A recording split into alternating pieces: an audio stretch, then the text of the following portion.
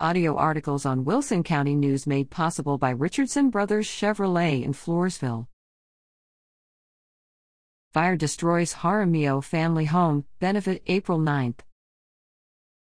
Floresville from the start, it wasn't just another Sunday on March 13th for the Jaramillo family: Mario, his wife Amy, their son and daughter, and 5 grandchildren. It was the first day of daylight saving time, as well as the beginning of spring break for the 4 school-age grandchildren.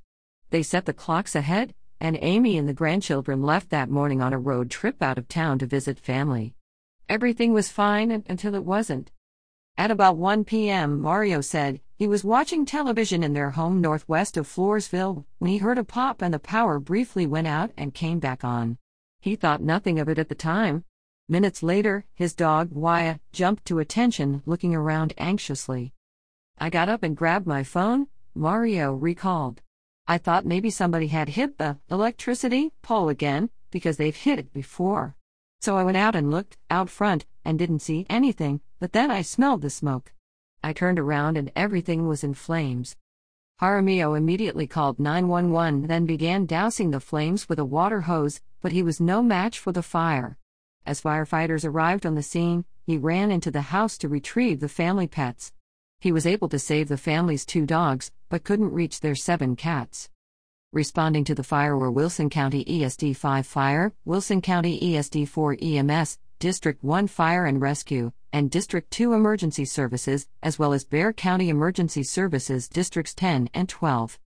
According to reports, what began as a grass fire near a power pole spread rapidly, incinerating everything in its path.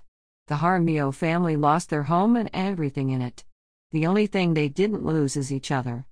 Now the road to rebuilding, literally and figuratively, lies ahead.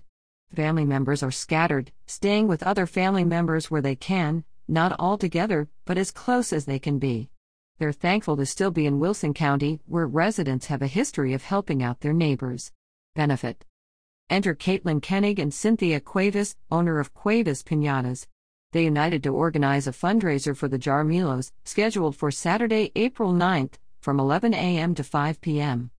The event will be held at Cuevas Piñatas, 33 Laboratory Road, near Floresville. Koenig and Cuevas invite everyone to support the Jaramillos while enjoying some family activities, including a bake sale, washer tournament, and silent auction.